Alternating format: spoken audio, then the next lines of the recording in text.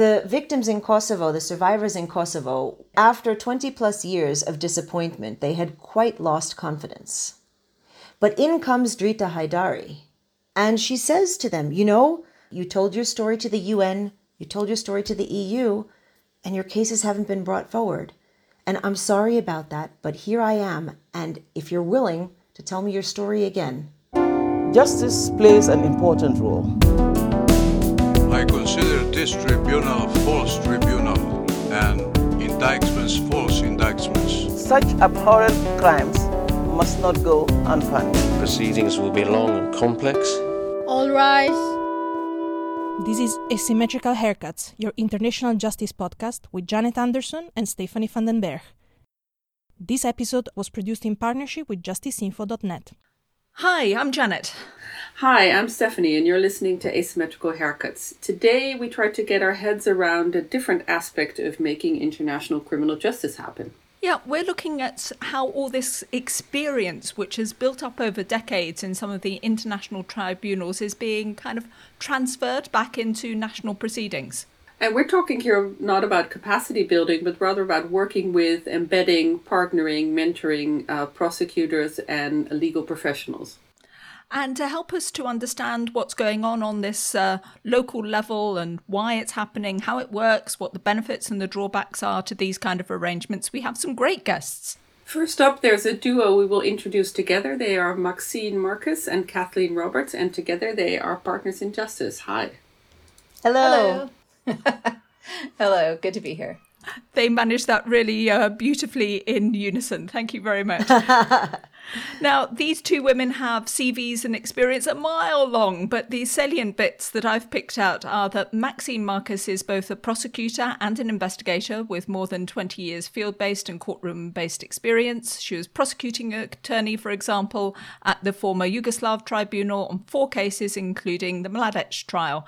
And she's got lots of experience related to documenting the investigation of sexual violence in conflict.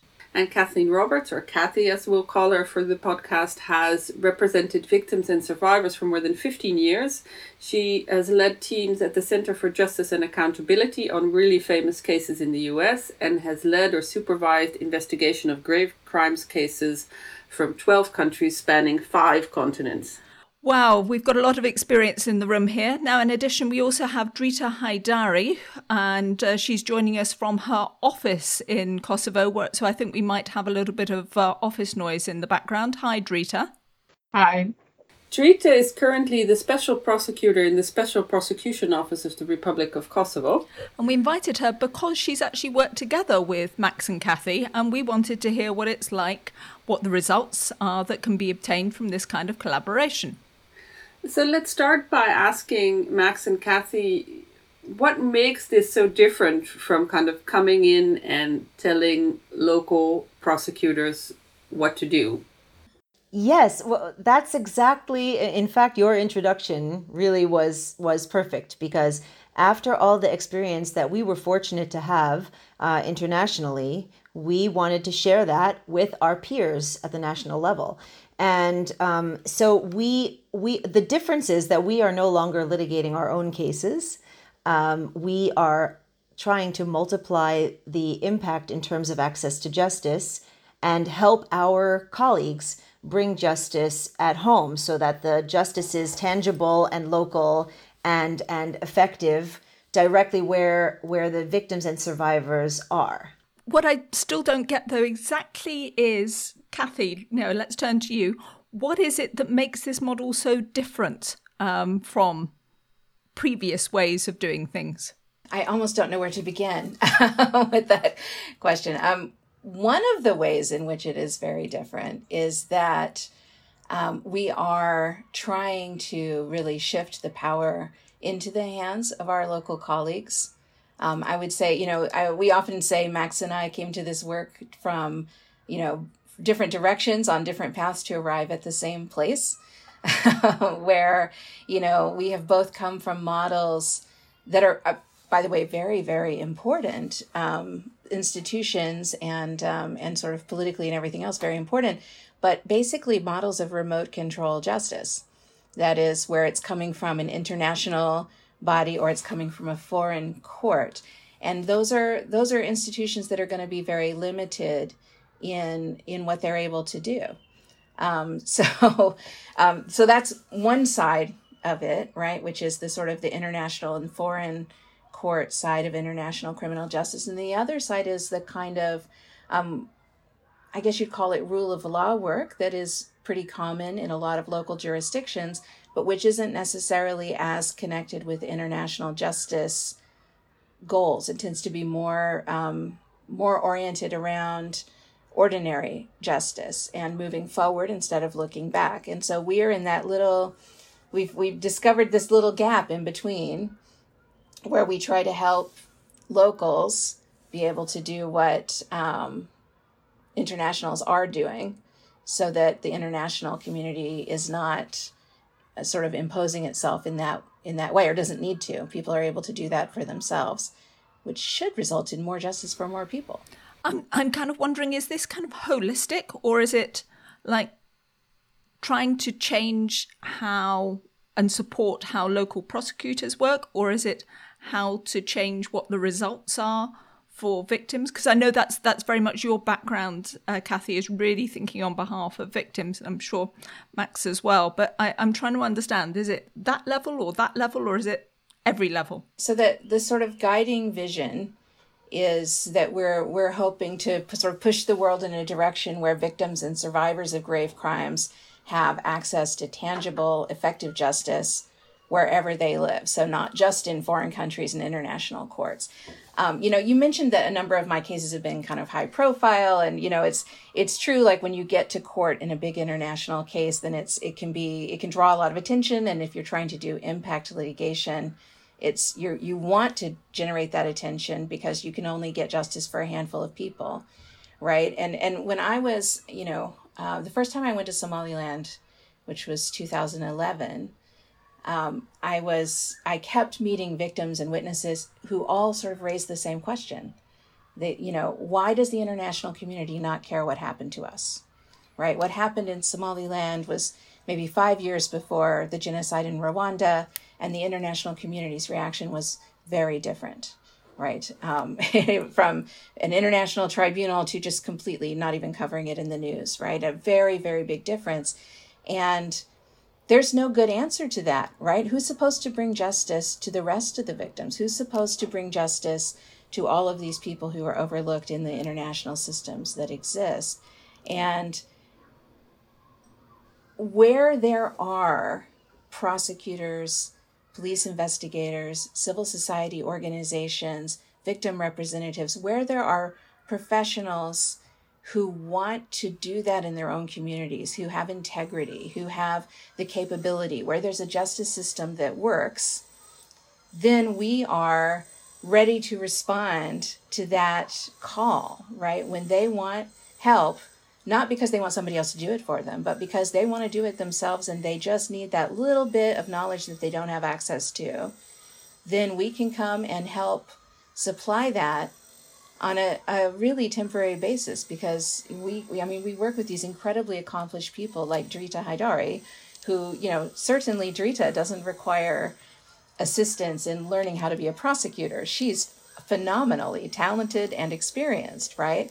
But maybe she hasn't tried some crimes against humanity cases, or when we first met her, she hadn't tried some crimes against humanity cases, and those are structured a little bit differently, right? We all need our colleagues in order to be able to move our work forward, particularly in new areas that we haven't worked in before. So that's kind of the role that we play, which I think is a little bit different than how others conceive it. I see Max would like to break in here, and I'm just going on and on, so sorry about that. No, you said it beautifully, and that's exactly the idea, Janet, is that we come in with respect. We don't come in with any idea of what should be. We're approaching this with an offer of support to our colleagues. So it's on their request specifically the kind of help that they need to deal with their cases involving war crimes, crimes against humanity, and in some instances, genocide. And so we sat, for example, with Drita and discussed with her what the challenges were.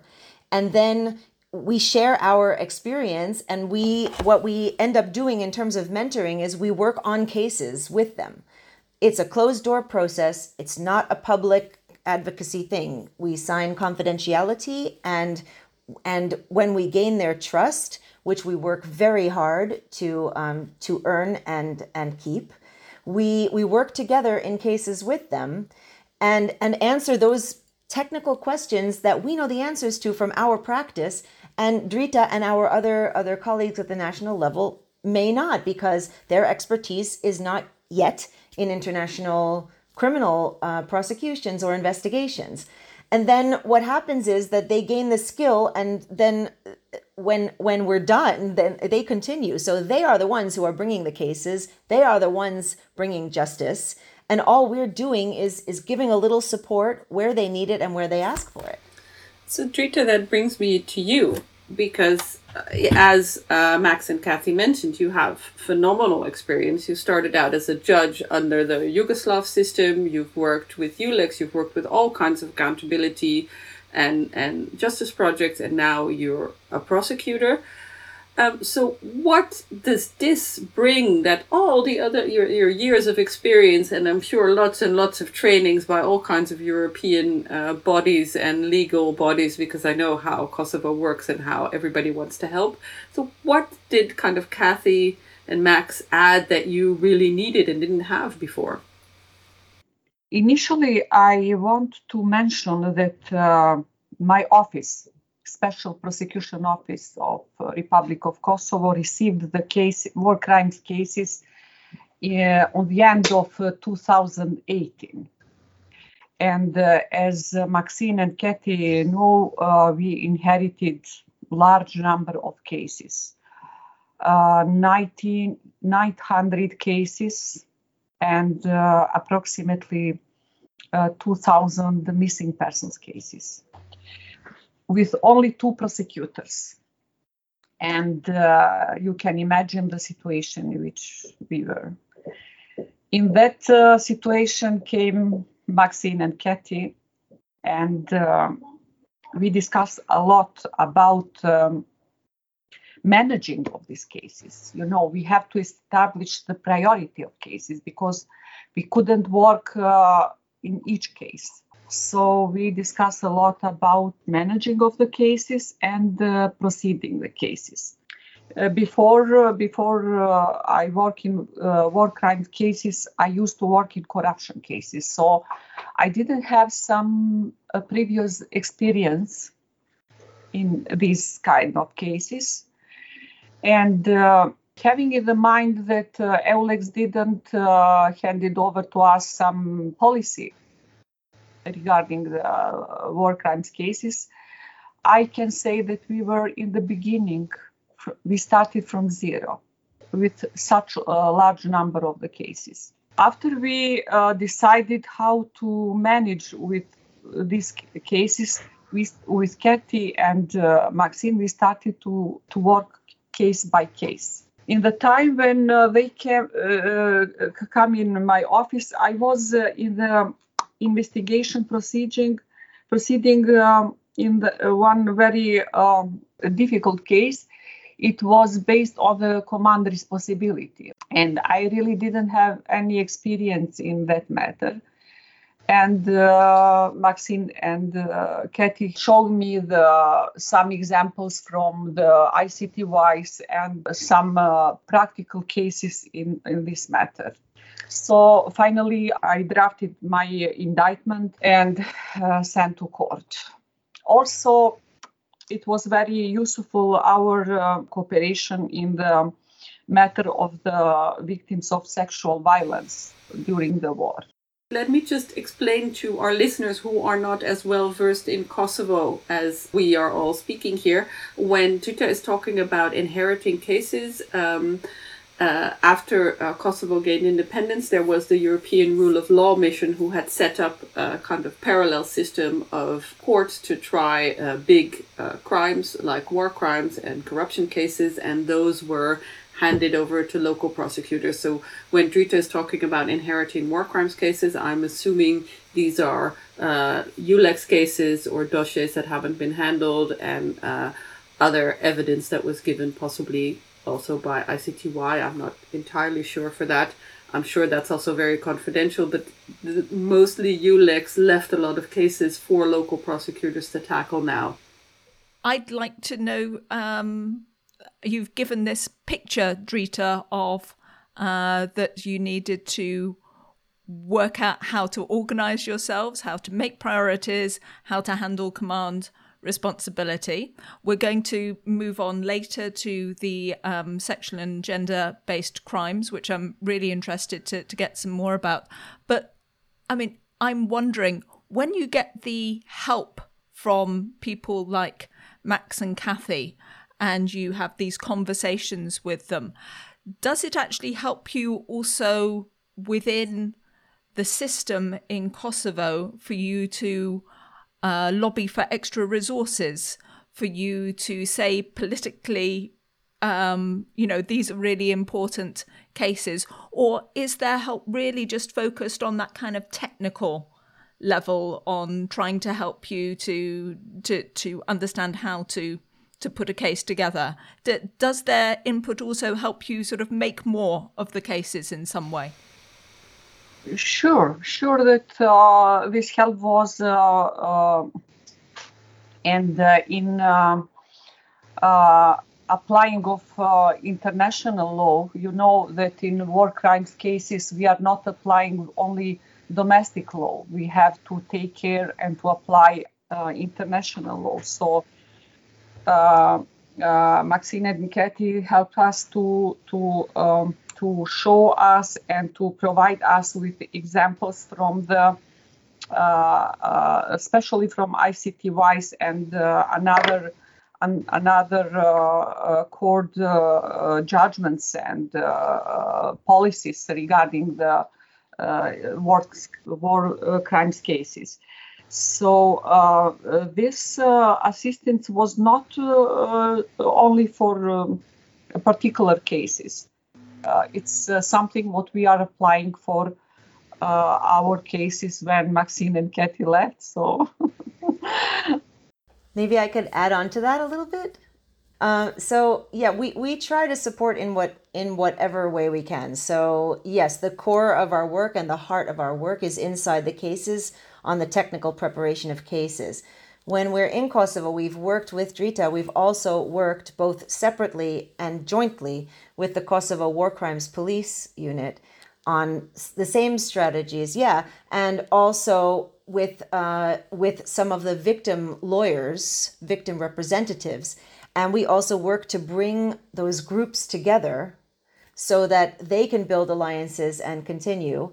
In the case of Kosovo, we have also met with the Minister of Justice, with Drita, right? And we've met with the Chief Prosecutor. We've met a couple of times, and with the Kosovo Judicial Council. So, but all of that is based on specific requests from our peers, so from Drita and from the War Crimes Police Unit, etc. If they need certain help on something, we do try to have other engagements that can also support them in their work institutionally. When you're talking about that, you're being very careful to say that, local peers are asking you, and, there's a lot of this mentoring and advice going kind of on in the international justice world, often also through countries who are either going through big political changes or just had a crisis or a post-war period.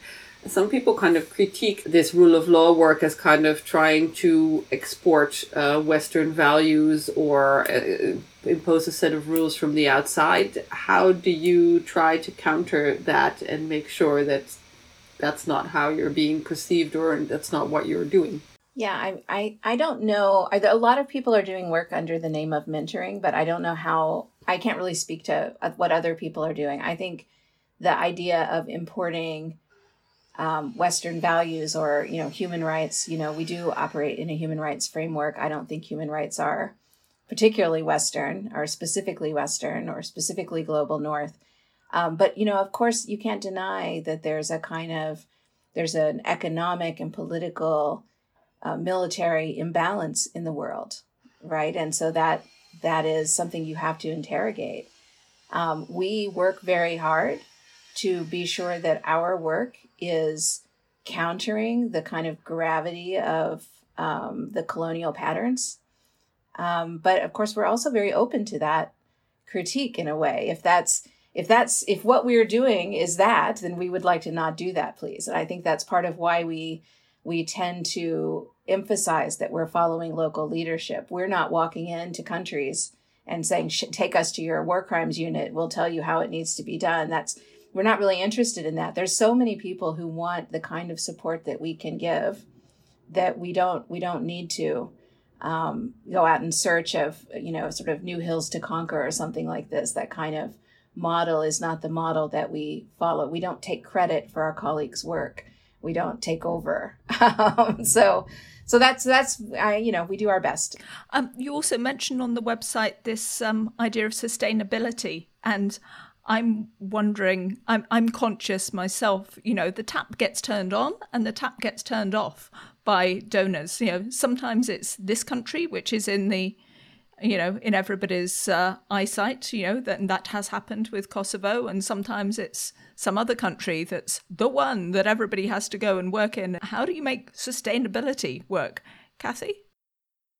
Yeah, absolutely. I'm sure Max will want to jump in on this, but actually one of the reasons why we created the nonprofit organization is because we think that model is more sustainable for exactly that reason.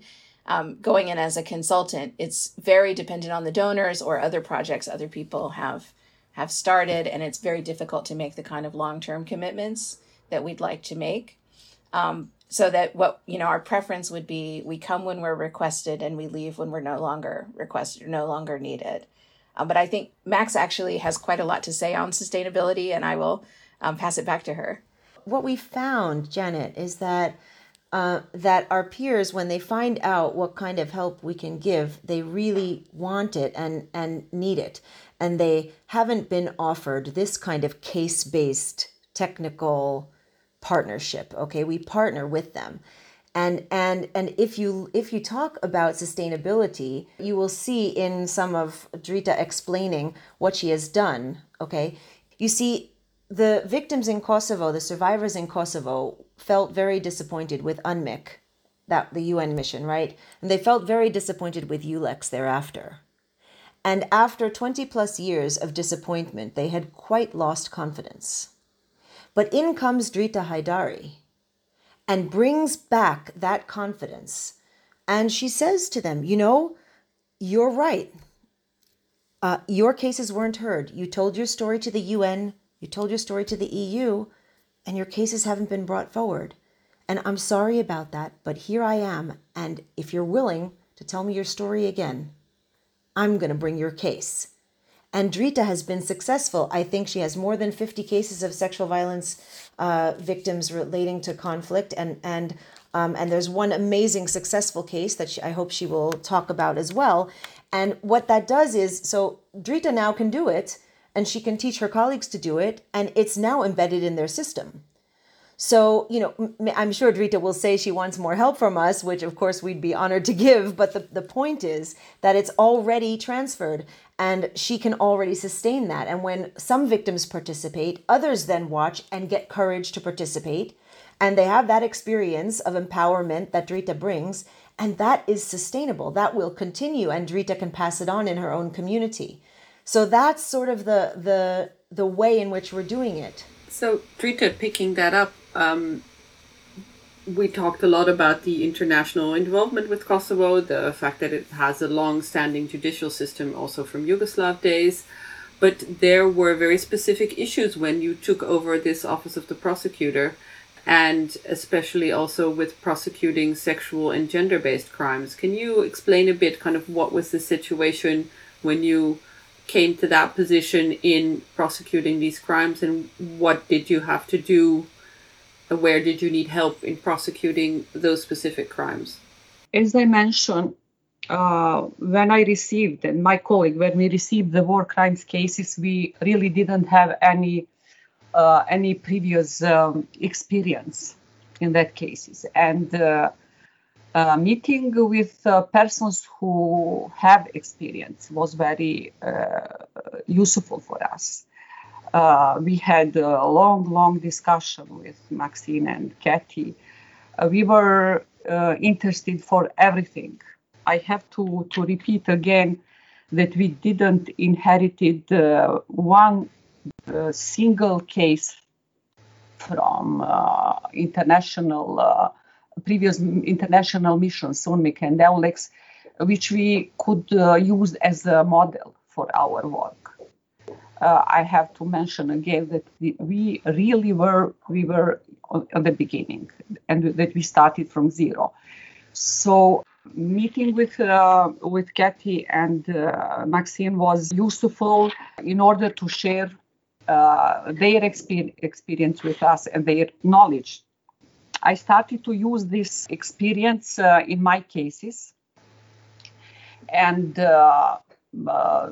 months ago, I had success in one sexual violence case before the Kosovo court. I told you that I have an official trip exactly about sexual violence. I have been in Sweden in order to interview the sexual violence victim. Because it's man, the victim, he recognized the property based on the photo album. So after that, we will continue with our procedure. I also have to tell you that a few months ago came into the force the law which allowed us to proceed the cases, war crimes cases, in trial of abstentia. Because our biggest problem was that defendants were out of Kosovo. Most of them are in Serbia. So having in mind that we don't have any legal cooperation with Serbia, we were blocked in our cases. So after gathering of all necessary investigations evidence, we had to suspend our cases. But this new law allows us to continue and to proceed in absence of the defendants. Is it that attitudes changed, that this became something that people were actually talking about so that you could now prosecute it? Or is it the fact that you prosecuted or started to look at these cases that made the conversation possible? I started to prosecute these cases, and through NGOs who deal with these cases, I send the message to the victims. I met victims a few times. I explained to them our procedure, what I can do and what I cannot do. I called these victims to report the cases. I couldn't promise that every case will be success, but I explained to them that war crimes and what happened to them is crime, and that they have to report that. So when I start to work, I inherited probably 2 or 3 cases, sexual violence cases. Now I have 50. Kathy, you wanted to jump in there? Yeah, I just wanted to jump in and say, in terms of sexual violence in Kosovo, people have been talking about it for a very long time. We've met with victims who were complaining when the KFOR forces were on the ground, right at the time of the conflict and going forward. And there are organizations that have been advocating for justice for quite a long time. But as was mentioned earlier, they really had lost trust. They'd lost faith. They were like, no one comes back to me on my case. I don't know what's happening with my case. And, there was a kind of failure, I would say, in the international and multinational systems that were attempting to address justice, whether it was because they didn't prioritize these cases or they didn't empower the victims to participate more, or maybe there were other issues. But when Drita steps into the room, she brings a certain force and passion and credibility, partly because she's an incredible person, mainly because of that, but also because she is Kosovar. And because the people were telling us, victims were telling us, and civil society representatives were telling us, well, of course we're going to trust our prosecutors. Those are our people. But, it had to happen. It had to happen. Somebody like Drita had to take the risk to step forward and actually talk with them and admit that they can't do everything, which is of course true, but somehow that's that is a step that needs to happen. And so anyway, I just wanted to say Drita did a marvelous job of making that happen. And, you're hearing her in her second language, but I got to tell you, she is a force. Or third. Or third language even, Drita, right? We hope Drita will help us to go other places and work with other prosecutors later, after she's done her job to her satisfaction in Kosovo. Well, I'm wondering if I can pick up with you, Maxine. Kathy said there are other issues about maybe dealing with sexual and gender-based crimes. Understand, in Kosovo, maybe what was needed, all kudos to Drita for being the person who everybody can identify with and saying she will do it. What else gets in the way that you are having to look at in your range of mentoring and working with different prosecutors? What gets in the way of these specific prosecuting these specific crimes? I think it depends a little bit on the context. Okay, I have to say that because for Kosovo, I believe what got in the way was that the international structures that were acting as the justice system didn't prioritize these cases, or the cases didn't move forward, let's say, okay, and they got stuck, which is why they ended up after so many years being handed over to Drita, but with a case file that she couldn't do anything with. So the reason for that I can't speak to because I wasn't in those institutions. But I think generally wherever we go, there is a challenge with these cases, right? And that's what we try to help our peers to overcome, right? Because they are cold cases, yeah? So the ordinary prosecutor in a national system knows how to prosecute a murder because there was a crime scene and there were, and we are investigating and prosecuting cases that have none or very little, if any, forensic evidence. For the ordinary national prosecutor, that sounds impossible.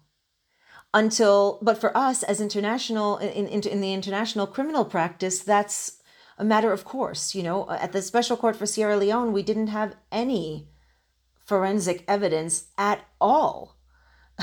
And all of those cases were brought based on witness testimony. Now, so to overcome that, it's not just the prosecutors that have to overcome that feeling of insecurity at relying only on witness testimony. It's also the victim representatives, the survivors themselves, because it's quite a hefty responsibility, right, to carry that, and the investigators. And then also the prosecutor has to be confident enough to take on the judges who are going to say, what is this? What kind of evidence is this? So there are a lot of hurdles to it. We bring some technical support, but they are the ones who fight the battle, who fight the system.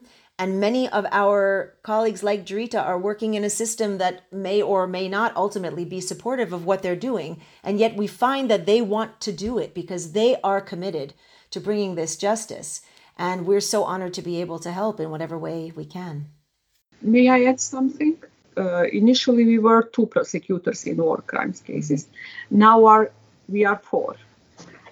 Only I am trained for war crimes cases, and other prosecutors no. We are new. That's an important thing to add. I'm sure I see Kathy and Max already nodding their heads, probably dying to jump in and help your new colleagues also with their cases. I agree, Stephanie. I hope that Max and Kathy get the opportunity to work with Drita's new colleagues. We always end the podcast by asking some specific questions. I wanted to change this just a little bit this time and ask all 3 of you one specific question, and then we may get the chance to ask our normal questions. First one to all of you is, what is the future from your perspective of what we call international criminal justice, i.e. justice for these big, very horrible crimes, war crimes, crimes against humanity, genocide? What's going to happen in the future? Start off with you, Drita. What's the future? We lost a lot of time. We are dealing with these cases 20 years after the crime was committed. You know very well that it's very hard to investigate the crime who happened, let's say, yesterday. Even the cases which happened 21 years ago. So we have to work very fast. You mentioned the word, the future.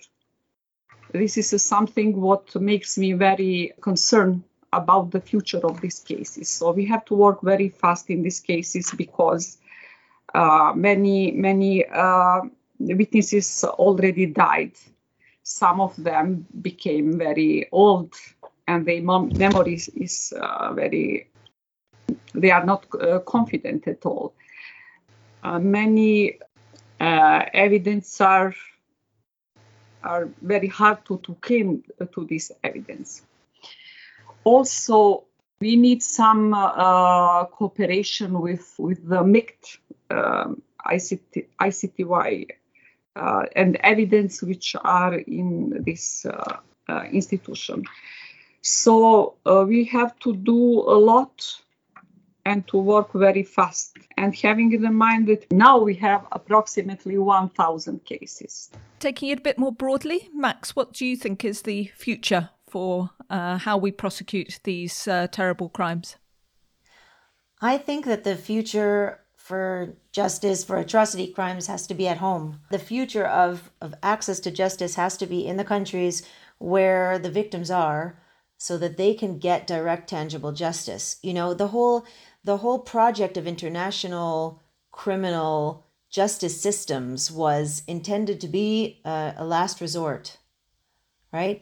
And sometimes I feel that we might have forgotten that a little bit, right? It was meant to be only if the country itself is not willing or able to bring these cases at home. And of course, there are places where they're not willing, but there are so many places where they are willing. And the justice that happens in your own community is something that has a much more transformative impact. Even if Drita, for example, if you can't bring 1,000 cases, right? But if you bring 100 and you bring it in an open, inclusive way where people feel that justice is being brought, there is a sense of a commitment and acknowledgement and memorialization of the past and hearing and recognition. And that is sometimes what we have to settle for because there are so many cases in all of the places post-conflict. There's so many cases, even the national system wouldn't be able to get through all of them probably, right? But the chances of it transforming and people feeling a sense of justice through these processes can only really happen at home. And so that, I think, is where the future is. And I hope we will find many other practitioners also going out and rather than bringing these cases, looking to bring them at the international level, to bring them in national systems and help our colleagues to do that. I imagine, Kathy, that you agree with that. Is there something you want to add? Yeah, I mean, Max and I obviously share a vision of where we want to see things move. You know, what I hope we see is kind of a democratization of international justice where more victims, more people with more backgrounds have access to the levers of justice in order to serve more people more broadly. You know, the priorities that have been set by the most powerful nations are on this range of crimes that we're all familiar with.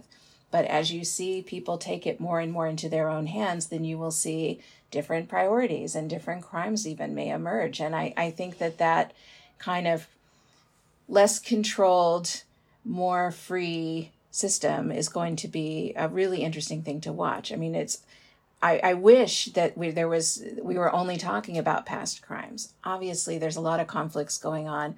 Obviously, every domestic system is not capable of trying international justice crimes right now. And you see these kind of international mechanisms popping up, and the ICC will continue to play a role. I think universal jurisdiction will continue to play a role. But what I hope is that we just see more and more and more paths to justice and more voices, and sort of not all centrally located in sort of The Hague and London as Max and I are. So I hope that we see a broader dialogue emerging and more justice for more people. That's my hope. And of course, my fear is that we won't see that.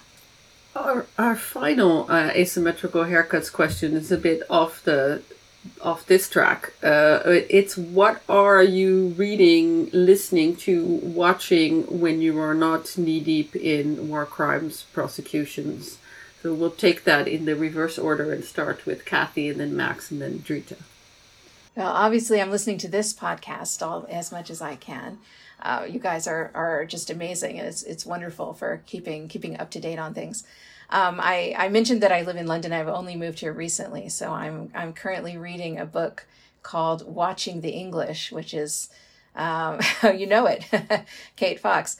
It's an anthropology of English culture, and it's absolutely fascinating. So I'm having a lot of fun with that. And otherwise, it's probably the usual kind of Netflix things that everybody else is watching. I just was introduced to The Line of Duty, which is a very popular show here in the UK, and that's fascinating. But there we are. So me, I am really happy that my youngest child has not yet read the Harry Potter books. So we are starting over from scratch, reading Harry Potter. We're on the first book. We can barely put it down. It doesn't matter how much you know the story or you know what's going to happen. It's just so much fun. And I'm so lucky to get to go through that yet again with my youngest. And Drita, I do hope you will share what it is that you do to relax, perhaps not watching something, but I know you have a special